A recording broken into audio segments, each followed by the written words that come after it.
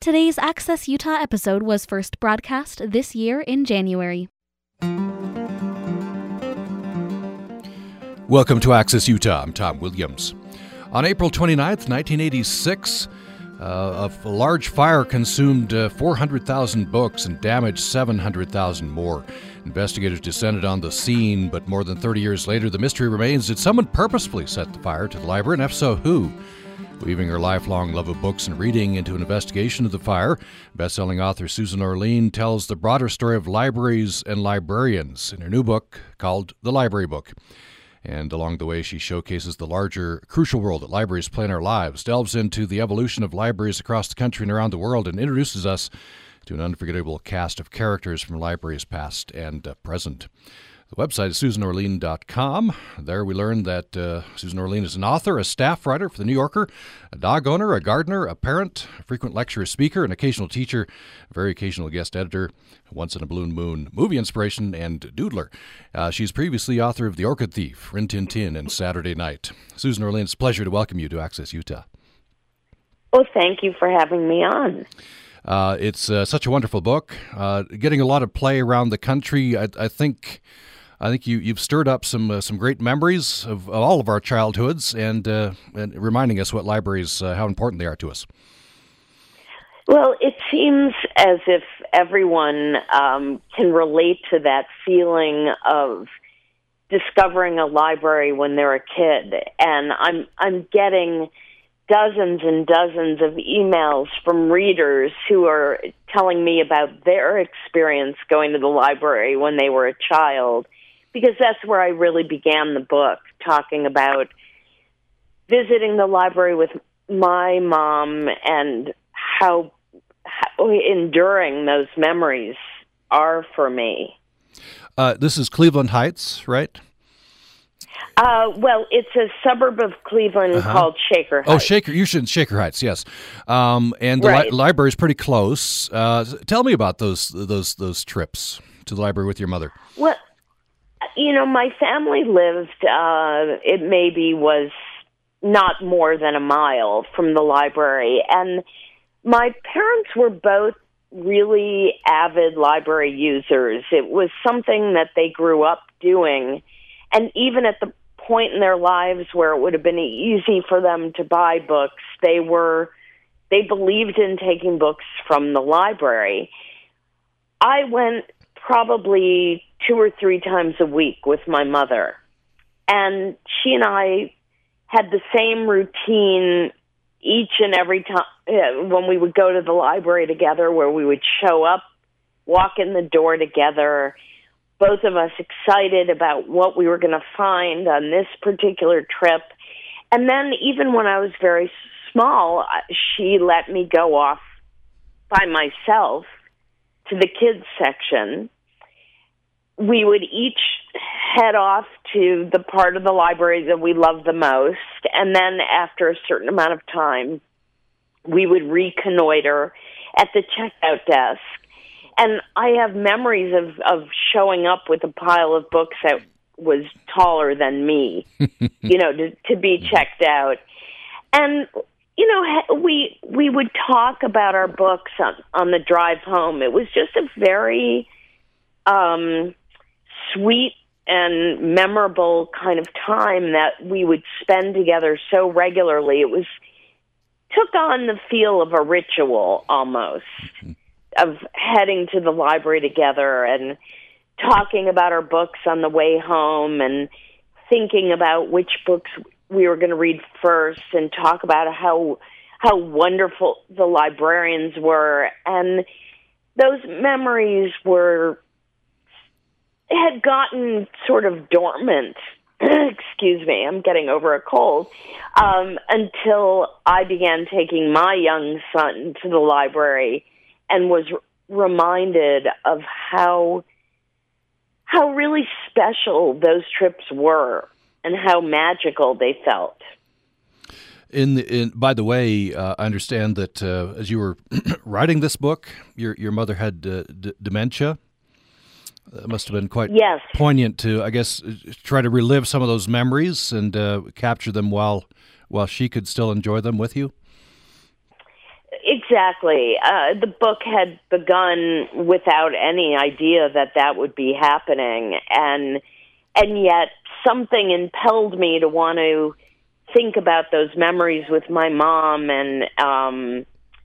and relive them. And her dementia was diagnosed shortly after I began the book, and then it became almost an urgent feeling of mine rather than just purely nostalgic. There was something urgent to make those memories permanent in some way, even as she was losing her memory. And, you know, she knew I was doing a book about the library, but very soon she really lost the ability to understand what I was doing or to remember those trips together. You write very poignantly. Reading through the book, I'm furiously writing down some lines, of course, and you say, in the library, time is dammed up, not just stopped, but saved. In the library, we can live forever. I think we can all resonate with that. Yes, it was, I think, watching my mother be diminished progressively by her dementia, and unfortunately, she passed away before I finished the book. But preserving in the book those stories of our trips to the library made me feel that I had created a permanent record of something that was really had the potential to disappear, as it did when her memory vanished. For her, those memories were gone, but they were on the page in a way that made them feel indelible. It made me really appreciate that libraries do that for all of us, for the vast amount of human knowledge and stories and narratives. They're preserved in the library, no matter what happens to an individual. It lasts forever in the library. I'll throw out to listeners, I'd love to hear from you, your favorite library memory, past or current. It is bound up, a lot of us, with family, with parents, with children. I'll throw out one of my favorites. At a certain point, when we'd go to the public library, which is just a few blocks away, this is eastern Utah and Vernal, but at a certain point, I don't know if our family got in trouble not returning a book or something, but at a certain point, even though we lived near the library, Dad would pack up all the kids in the station wagon. We'd travel out into the countryside and go to the bookmobile. And so were you banned I don't know. I never did ask my parents about that, or maybe Dad just preferred to take us out to the bookmobile. But those are my memories of not only the library but the bookmobile. But it's the similar memories, right? The just exploring the stacks of books and wondering what you'll find. Yeah, and I think that's part of what makes them such magical places, is that feeling that you couldn't possibly know what you're going to come across. And when you're a kid, the idea that you can also have whatever you want, that it's all free, is very intoxicating for a kid. By the way, love the website, SusanOrlean.com. I'll plug this. It has some nice touches. For example, current picture of you on the front page here. But if you roll the cursor over it, it's I assume this is you, right? 8 or 9 years old or something. Yes. Black and white photo. As a wild child. Yeah, looks like you've skinned your knee or something, and you're holding a balloon, although the balloon is out of the frame. Yeah, right. And I have a look on my face that I can't quite interpret. I don't remember the moment that picture was taken. But I figured this shows it gives people a chance to see both versions of me. And then on the banner at the top, some phrases that make it fun. Susan Orlean sees you and raises you 10. Susan Orlean means well. Susan Orlean speeds up on yellow lights. My favorite, Susan Orlean is no Jack Kennedy. Yeah. I wonder how many people will remember what that reference is. That's right. Vice presidential debate, right? Yeah. Yes, yeah. I'm realizing that may completely there may be certain people who go to the website for whom that will have zero meaning altogether. It'll be mysterious. Maybe they'll impel them to go to their library, look it up. Right. Yeah. So you say your parents were big in the library in part because they had Depression era mentality, right? If we can get it for free, if we can borrow it, and then you say you went off to college and you became an evangelist for owning books.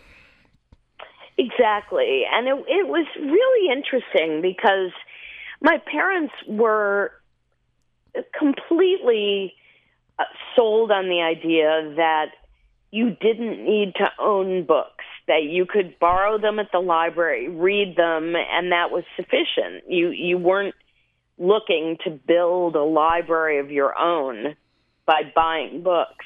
But when I headed off to college, and I suppose it was because I began buying textbooks and having the library begin building itself in my apartment, I fell in love with the idea of owning books. And then I became absolutely committed to it, that I did not want to go to the library. I wanted a book when I wanted it, and I wanted to have it permanently.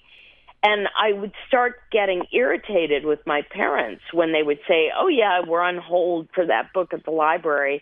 And I would say, "Why don't you just go buy it?" And they would sort of wag their fingers at me and say, "Well, you don't have to buy everything you want. You can take it out at the library." It was an interesting transition that I think is not that unusual. I think the time period where you often lose your appreciation of the library is when you first have your own home as a young adult, and suddenly you want books in your house, and you want to build your own collection of books. But it really brought me back when my own child was born, and I started taking him to the library, because with kids, it's not just about owning the book. It's about showing them a library or going to the story time or letting them explore the bookshelves and find what they find, as opposed to just buying a book for them. Let's take a break. When we come back, I want to hear about that. You write very movingly about that first trip to the library in Los Angeles with your son. In fact, books dedicated, I think, to your mother and your son. Is that the right? Yes. Yeah. One look backward, and one look forward. Yeah. I guess is how I pictured it. And then at a certain point, then you're living in Los Angeles, and you learn about this fire. I had totally missed it as well. You say you went back to the New York Times on that day or the surrounding days, and it's the lead is Chernobyl, right? And so it's buried in the back pages. Right. It had the weird coincidence of occurring on a day when there was such a dramatic world event that this event in L.A., which was a very significant one and a catastrophic one, just got pushed to the back of the newspaper for very good reason. I hadn't thought about Chernobyl in many, many years, and I was reminded of what a frightening time it was. I mean, nobody really knew what was going to happen and whether we were going to have nuclear fallout in the U.S. So it was huge distraction, and it caused all other news to be shoved aside while we waited to see what the outcome was of the Chernobyl disaster. Let's take a break. When we come back, we'll talk about Los Angeles Public Library, the fire, and the aftermath. Some very interesting history there as well. Love to get your library memories, past or present. You can email us to upraccess@gmail.com, upraccess@gmail.com. We're talking with best-selling author Susan Orlean. She's author of The Orchid Thief and Rin Tin Tin, Saturday Night, and other books. And you can find her at susanorlean.com. The latest book, wonderful book, is called The Library Book. More following this. I'm Stephen Dubner. On the next Freakonomics Radio, we hear how Spotify, an alleged disruptor of the music industry, has in some ways become the music industry. So in a weird way, while we want to democratize music, we've kind of become gatekeepers as well. And how valuable is Spotify really? People always said, oh, Spotify is so amazing. And my response was always, well, it's not saving lives. That's next time on Freakonomics Radio. Tomorrow morning at 10 on Utah Public Radio. The most famous mailbox in Maryland Sometimes I look out my window and I see people taking selfies with the mailbox. is filled Every day but Sunday. with secrets. Wow. Dear Frank, my dad died in November, right before he died. It's a very human condition. What do we conceal? What do we reveal? I'm Guy Raz. Secrets, next time on the TED Radio Hour from NPR. Sunday afternoon at 2 on Utah Public Radio. Today's Access Utah episode was first broadcast this year in January. Thanks for joining us for Access Utah. I'm Tom Williams. Our guest is best-selling author Susan Orlean. The latest book is The Library Book. In the book, Susan Orlean chronicles a devastating fire at the Los Angeles Public Library that happened in 1986 to showcase the larger, crucial role that libraries play in our lives. It talks about the evolution of libraries, and we'll talk about some unforgettable characters from this book as well. So, Susan Orlean, you talk about your husband got a job in Los Angeles area, right? So you moved to L.A., and your son gets an assignment. He's supposed to interview a public servant, right? You're thinking firefighter or something, and he wants to interview a librarian. Right. And it was very funny looking back on it and thinking that I had assumed this was, my little boy who was about 5 at the time. And I thought, well, he'll be most interested in talking to a garbage man or a firefighter. And he said, no, he wanted to talk to a librarian. And I was very proud. I thought, I've done something right if that's what his interest is.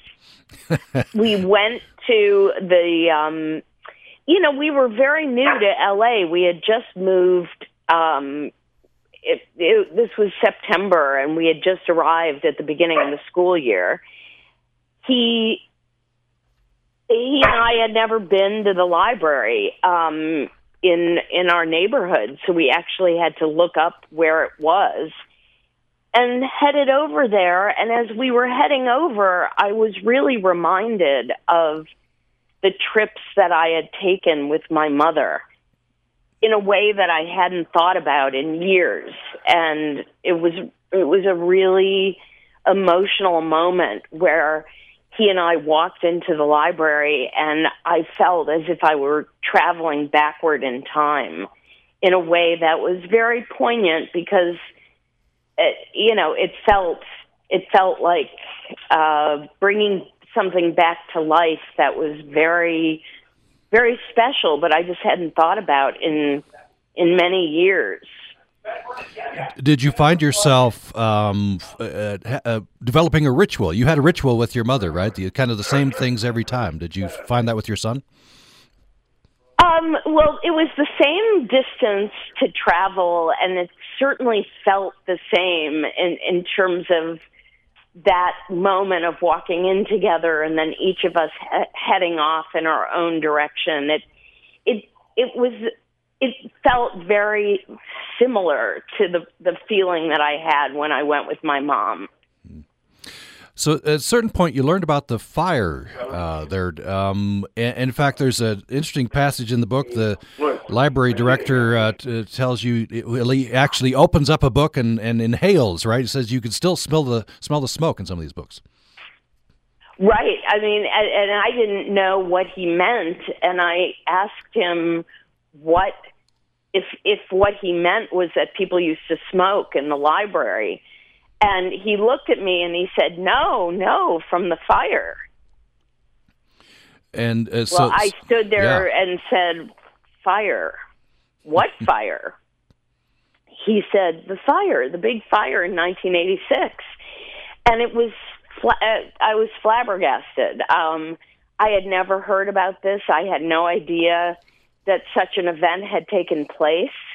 I knew nothing about it. It was really like finding out that a volcano had erupted in LA. It had that quality of seeming like this sort of astonishing disaster that had somehow gone without my notice. So tell us about, you've researched it, obviously, and this is a devastating fire. April 29th, 1986. One of these little details that just stands out at you that you uncovered. On that very morning, one library official was meeting with a member of the fire department, right, to talk about, well, let's put some sprinklers in.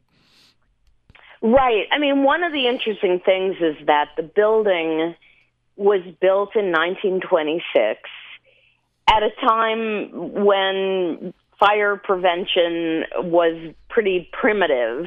There were no sprinkler systems in the building. There weren't even fire doors. It's a historic building, so there had always been a resistance to putting in these ugly fire doors. There was really nothing except for some fire extinguishers here and there to halt any fire that might come to be in the library. But there finally had been an acknowledgement that something had to be done to bring this building to be, more protected and have more fire suppression available. And weirdly, not only was there a fire official meeting with the library that day to talk about putting in sprinklers, but they were installing fire doors that day. And it seems like almost too weird of a coincidence, but it happens to be true. It was the moment when the library was finally saying, all right, we've got to get serious about fire protection. Mm. So this, and the fire alarm went off routinely, right? People weren't all that alarmed, but this turned out to be an incredibly serious fire. Yes. The fire alarm was old. The system was pretty faulty. It went off all the time. So it didn't create panic when the alarm went off that morning. In fact, if anything, it created a sense of annoyance because people felt like, oh, God, here goes the fire alarm again. And, people left the building in a very orderly fashion, and nobody really expected anything to come of it. The librarians were just waiting outside impatiently, figuring any minute now the fire department will come and they'll turn off the alarm and we'll go back to work and it'll be business as usual. The fire department arrived, went through the building, didn't see anything, and went to reset the alarm, but the alarm would not go back to the reset position. It just kept triggering.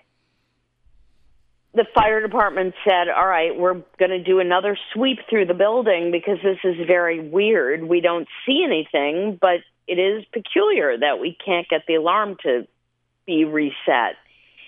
On that second pass through the building, they noticed some smoke. The smoke was a kind of thin trickle of smoke, but then in a very short amount of time, it kind of exploded. And eventually the fire raged for 7.5 hours. It was gobbling up book after book, and the temperature went up to 2,500 degrees. It was such a hot fire. The firefighters could not be in the building for more than 10 minutes at a time because of the intense heat and the fact that they were fighting the fire in the stacks, which are very narrow and compressed spaces, very difficult to navigate with a big hose. There was a point where they assumed that the building was going to be a total loss because they were having so much difficulty controlling the fire. When they finally put it out 7.5 hours later, and at that point had engaged just about every firefighter in the city of LA.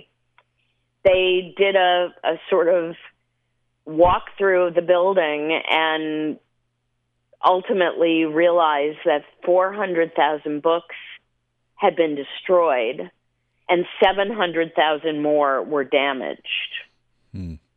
Just devastating. So, some of these volumes can be replaced. I assume were rare. I don't know, but maybe in a metaphorical sense, what is lost? Especially in our mindset today of a digital mindset. Well, it's just online, right? Or some people might think. Right. Although in 1986, that wasn't the case. Right. Exactly. Yeah. Things were not digitized, and not everything is digitized. I mean, it's an important thing for people to realize that there is a lot of material in the world and in libraries that has not yet been digitized. So when they're lost, they're lost. And some of them can be replaced, but a lot of them can't. They're either rare or they're out of print or they were collected over the course of many years. The LA Library had an automobile repair manual for every make and model of cars, starting with the Model T. So you don't just go and replace that. It's not the sort of thing where you go on Amazon and press, the buy button. It doesn't exist in that form. So a lot of it was never replaced. They had the largest cookbook collection in the United States. Many of those books are out of print. And again, even if they aren't out of print, the process of replacing an entire collection like that, it's not an easy thing to do. Many of these books maybe aren't out of print, but they're from small presses, from individual vendors that are not easy to find. I think people think, oh, you just go and get the money and go to Amazon and replace everything. But that's just not what the content of a library is. So much more diverse and broad that you don't appreciate the fact that the material comes from many, many different sources. I think we tend not to think about that, right? We just go and enjoy the library. We don't think about those processes. Right, and that was part of what I found very interesting, is that I realized that I had used libraries my entire life, but I had no idea of how they gathered their collections or went about processing a new book. Just the way they function was a complete mystery to me. This quote strikes me. You say, people have been burning libraries for nearly as long as they've been building libraries. Kind of an ongoing struggle.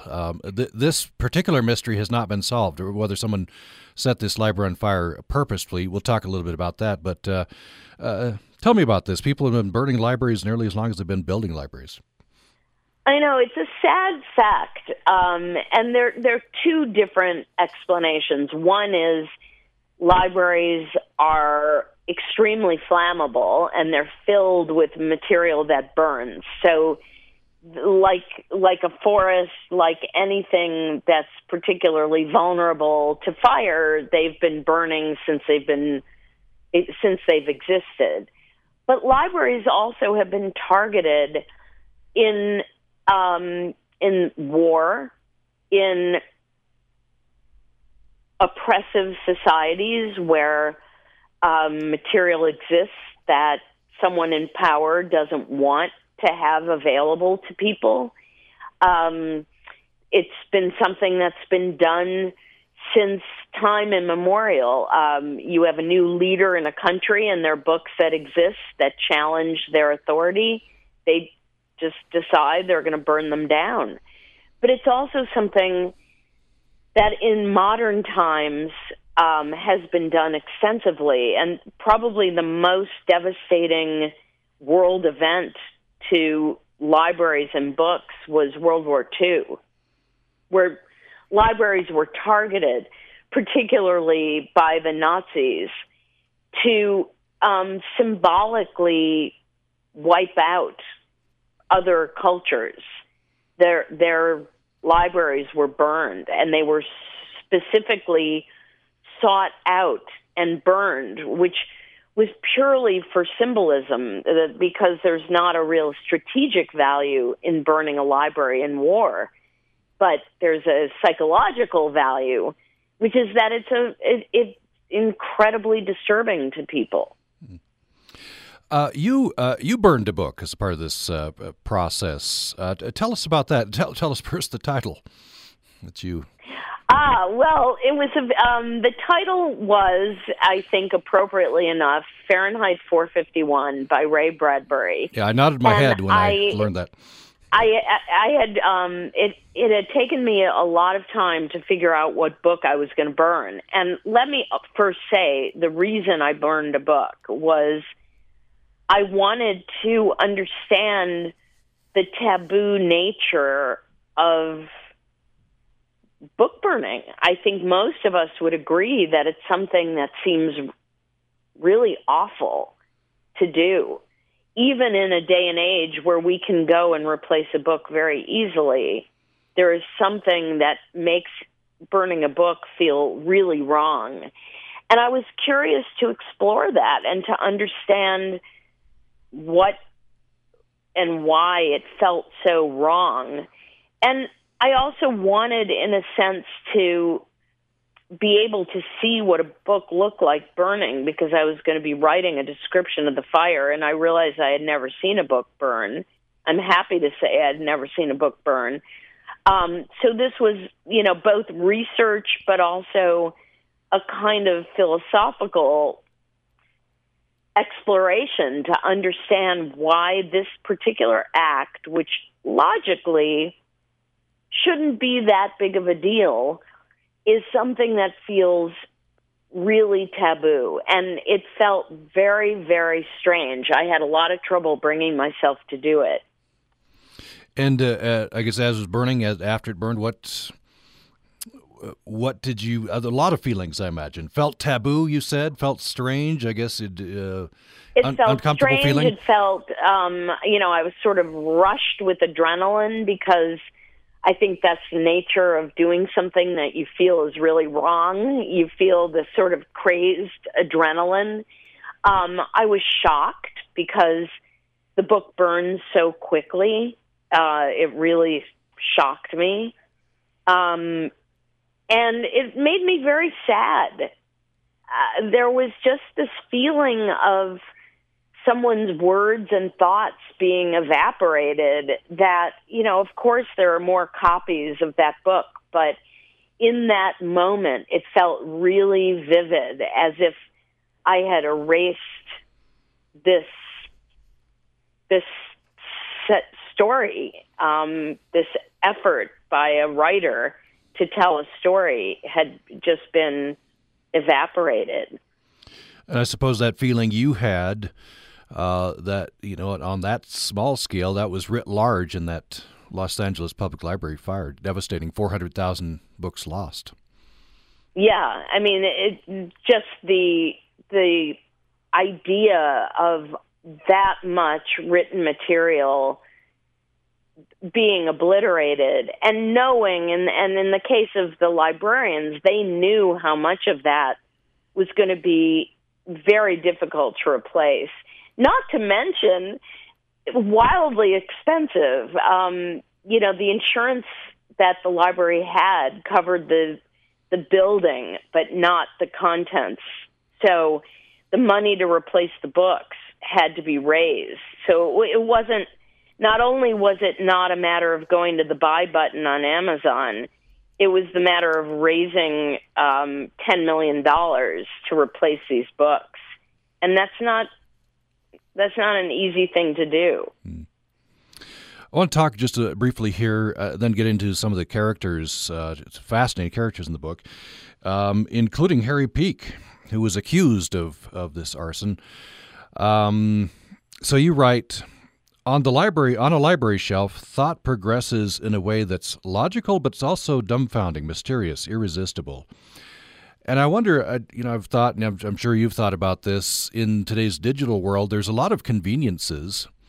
I like sometimes the algorithm that produces, the next suggestion of what to read based on what I've read before, but it kind of straitjackets me as well, versus walking up and down the library shelf, I might be surprised and go off in a direction that I might like. Right, and I think that's one of the. I think the value of a library can't be compared. Sort of, it's a little apples and oranges to compare what we have with the internet versus a library, and the experience of walking through a section of the library and letting your eye wander and being surprised by what you encounter is completely different from being online and, as you say, having an algorithm suggest the next book, or that's a very typical thing. If you liked this, then you'll like this, and that's a great convenience. I guess my position is they can coexist peacefully, and they provide us with very different experiences, both of which are very enjoyable. And hello? Yeah, we lost you for just a second there. Sorry. Yeah. They're both very enjoyable and very different, but I like the idea that you could both have a book recommended to you by an algorithm, but that you go to the library and wander around and be surprised and discover things a little bit more serendipitously. Let's take a break. When we come back, I want to hear about a few of these characters. And we'll start with Harry Peake. Very interesting character. He was accused of setting that fire. I don't believe ever convicted, right? Or I'm not sure if he's. Anyway, we'll talk about it. And then some very interesting librarians that you talk about in the book. More with Susan Orlean. The latest book is called The Library Book. More following this. So we started dating, and I told my friends about the relationship, and they were really shocked. They told me things like, you can't be gay, you've never had a girlfriend before, you can't be gay, you've always dated boys. And my favorite, which I still get, is, you can't be gay, you don't look gay at all. Join us next time for the Moth Radio Hour, true stories told live, from the Public Radio Exchange, prx.org.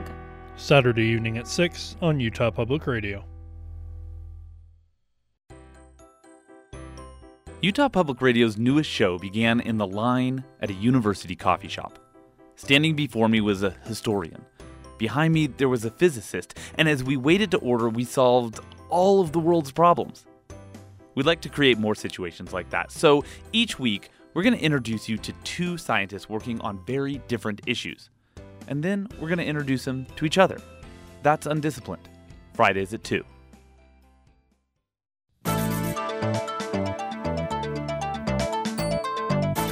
Make an appointment with Public Radio's favorite family doc on the next Zorba Pastor on Your Health. It'll be a jam-packed hour on healthy living, including this recipe for Zorba's experimental beef brisket. We always have a great time, so will you on Zorba Pastor on Your Health from PRX. Sunday morning at 11 on Utah Public Radio. Today's Access Utah episode was first broadcast this year in January. You're listening to Access Utah. I'm Tom Williams. We're talking with best-selling author Susan Orlean. Her latest book, wonderful book, is called The Library Book. She talks about the devastating fire at the Los Angeles Public Library happened on April 29th, 1986, and investigates the fire, but also uses that as a jumping-off point to discuss libraries, the crucial role that libraries play in our lives. Talks about the evolution of libraries and introduces us to an unforgettable cast of characters from libraries past and present. One very fascinating character in the book, Susan Orlean, is Harry Peake, who was accused of this crime. If it was a crime, do we think it was arson? What did the police say? Well, the police rather the fire department believed that it was arson and have been convinced since almost the very beginning that it was arson. Harry Peak was the only suspect that they ever had that they felt strongly about, and part of the reason they felt strongly about him was that he told a lot of people that he had started the fire. So that added considerably to his appearance as being a very likely suspect. The thing is, Harry Peak was a great teller of tales and a fibber and somebody who you truly couldn't believe anything he said. So even his confession to having set the fire is not, on the face of it, completely believable. And yet, there were a lot of things that pointed to him as being the person who started the fire. At the same time, he had no particular reason for starting the fire. He was not somebody who had a grudge against the library. He was not a pyromaniac. There was nothing that really made it seem like he was that he would have done it. He was not somebody who had ever done anything like that in his life. What did you come to a conclusion about whether or not he did it? I go back and forth. I have to admit, I'm not trying to be squishy, but there were times where I feel like there was no way that he could have known some of the details he knew. I would say that if he did start the fire, he never intended it to be as big as it was. There's an argument to be made that it was a fire that was accidental from some poor wiring, or that the fire started spontaneously, not set by an individual, and that it wasn't arson. It's not clear, and I guess depending on the day of the week. If you ask me tomorrow, I may have a very different opinion. Mm-hmm.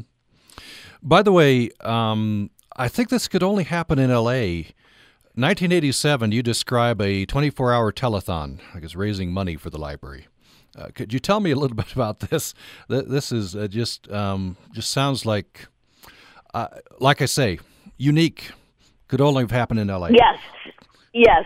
Well, they as I mentioned, the insurance did not cover the cost of the book. So there was a movement, a committee formed called Save the Books that was trying to raise the $10 million needed to rebuild the collection. And a telethon was held at a church near the library that was a sort of famous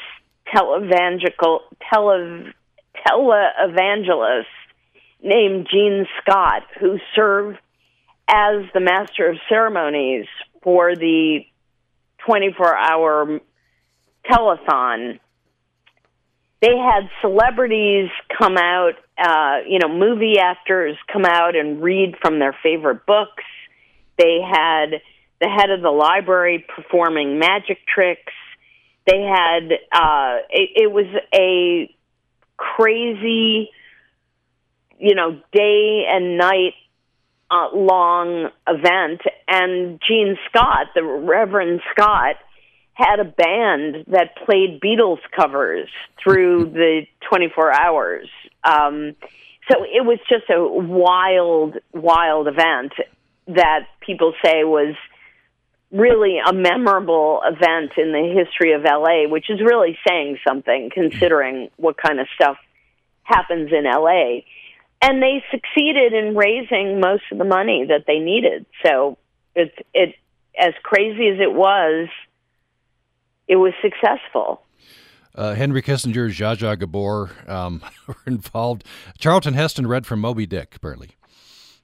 Yes, and Zsa Zsa Gabor came to read but forgot to bring a book, which I loved. Yeah. And, you had Red Buttons and Dinah Shore, and, you're talking about the perfect city to do this kind of telethon. And these were people who, while they may not have actively been coming to the library themselves, movie studios use the library all the time. And it was also a popular, civic cause to support the library and to support the replacement of all these books. You say movie studios use the library? What is as a backdrop, as research, as what? For research, it was used all the time for researching, particularly period movies, to do research on costumes, on what a typical kitchen in 1926 would look like, or whatever the studios need, they used it for their research. I'd like to hear about a few other characters here. We just have 5 or 6 minutes left. So Mary Jones, 1900, is appointed head librarian, and then at a certain point, people think, well, should we have a woman at the head here? Well, this was one of my favorite stories in the sense that it was such a kind of telling experience. Mary Jones was a woman who was trained as a librarian, and she was actually the first head of the library who had training as a librarian.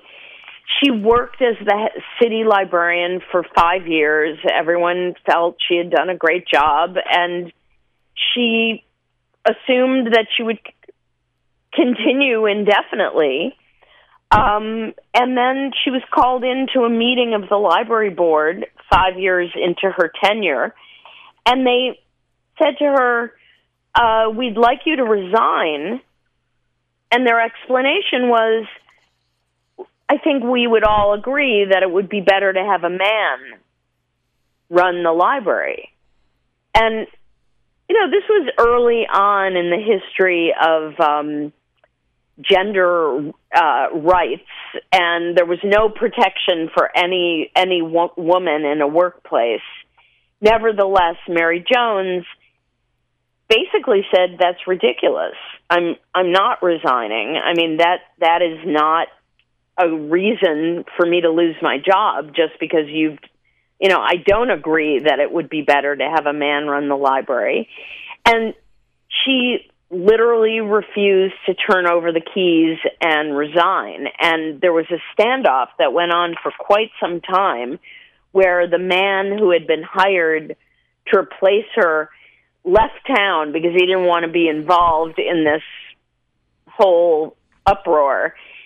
And women rallied to support her, and there were thousands of women marching in the streets of Los Angeles in support of Mary Jones and in opposition to this idea that she should give up her job just because somebody decided they'd rather have a man run the library.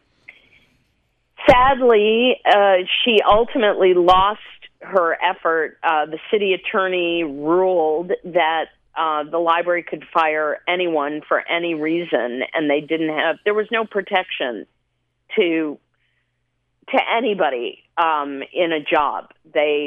If the board of library commissioners decided to fire someone for whatever reason, religion, gender, they were entitled to, as the law stood at that time. So she finally did leave, and her successor, Charles Lummis, took over the job and basically said, let's not talk about this unpleasant experience and move forward. And that was the end of it. Yeah, just incredible. And there's a large cast of characters larger than life in the book. We'll need to leave them. People read the book. I want to end just a couple of minutes here pulling back, talking about the library and its place in our lives. You say the library feels to you like it doesn't belong to you, but it feels like it's mine, you say. Right. Well, I think that's what's so special about libraries, and something that is unique to them, that most of us feel this tremendous sense of familiarity and comfort, and we feel welcome at a library. We feel, it's not like going to City Hall to pay a parking ticket. It's not, it's a place that feels like we all share it together, and that it has nothing but opportunity for us. It's a rare place that makes you feel that you can have your own very intimate experience with it, and yet it's public. And that's a very rare commodity. I can't think of anywhere else that fills me with that same feeling. Now that you're out, doing the book tour and everything, you've looked back into your own life and done all this history, and I'm sure when you meet people talk about the book, they're bringing their own memories. Are they? What stands out to you from what people are bringing back to you as they're reading the book? Oh, well, it's just been overwhelming. I've gotten so many emails and had so many conversations with people who share that same feeling, especially in relationship to going to the library with their parents, and how special that is. And I realize that one wonderful thing is, when you're with a child and you go to a store, there's always this drama of the kid wants everything in the store, and the parent is saying, no, you get to pick just one. You go to the library, and there's none of that tension. It's all there. It's all free. It's all available. There's a feeling of a kind of harmony that you don't experience elsewhere. And so many people have talked to me about their memory of going with their parents, and how sort of magical it felt, because there was no tension, because there was a sense of exploration and possibility, and it's really been very gratifying. Well, that's wonderful. You've stirred up some great memories for me too. Thank you so much for that. The Library Book is the latest book from Susan Orlean. You can find her at susanorlean.com. That book is out now, and Susan Orlean, it's been a pleasure. Thank you. Oh, it's my pleasure. Thank you so much. And thanks for listening to Access Utah.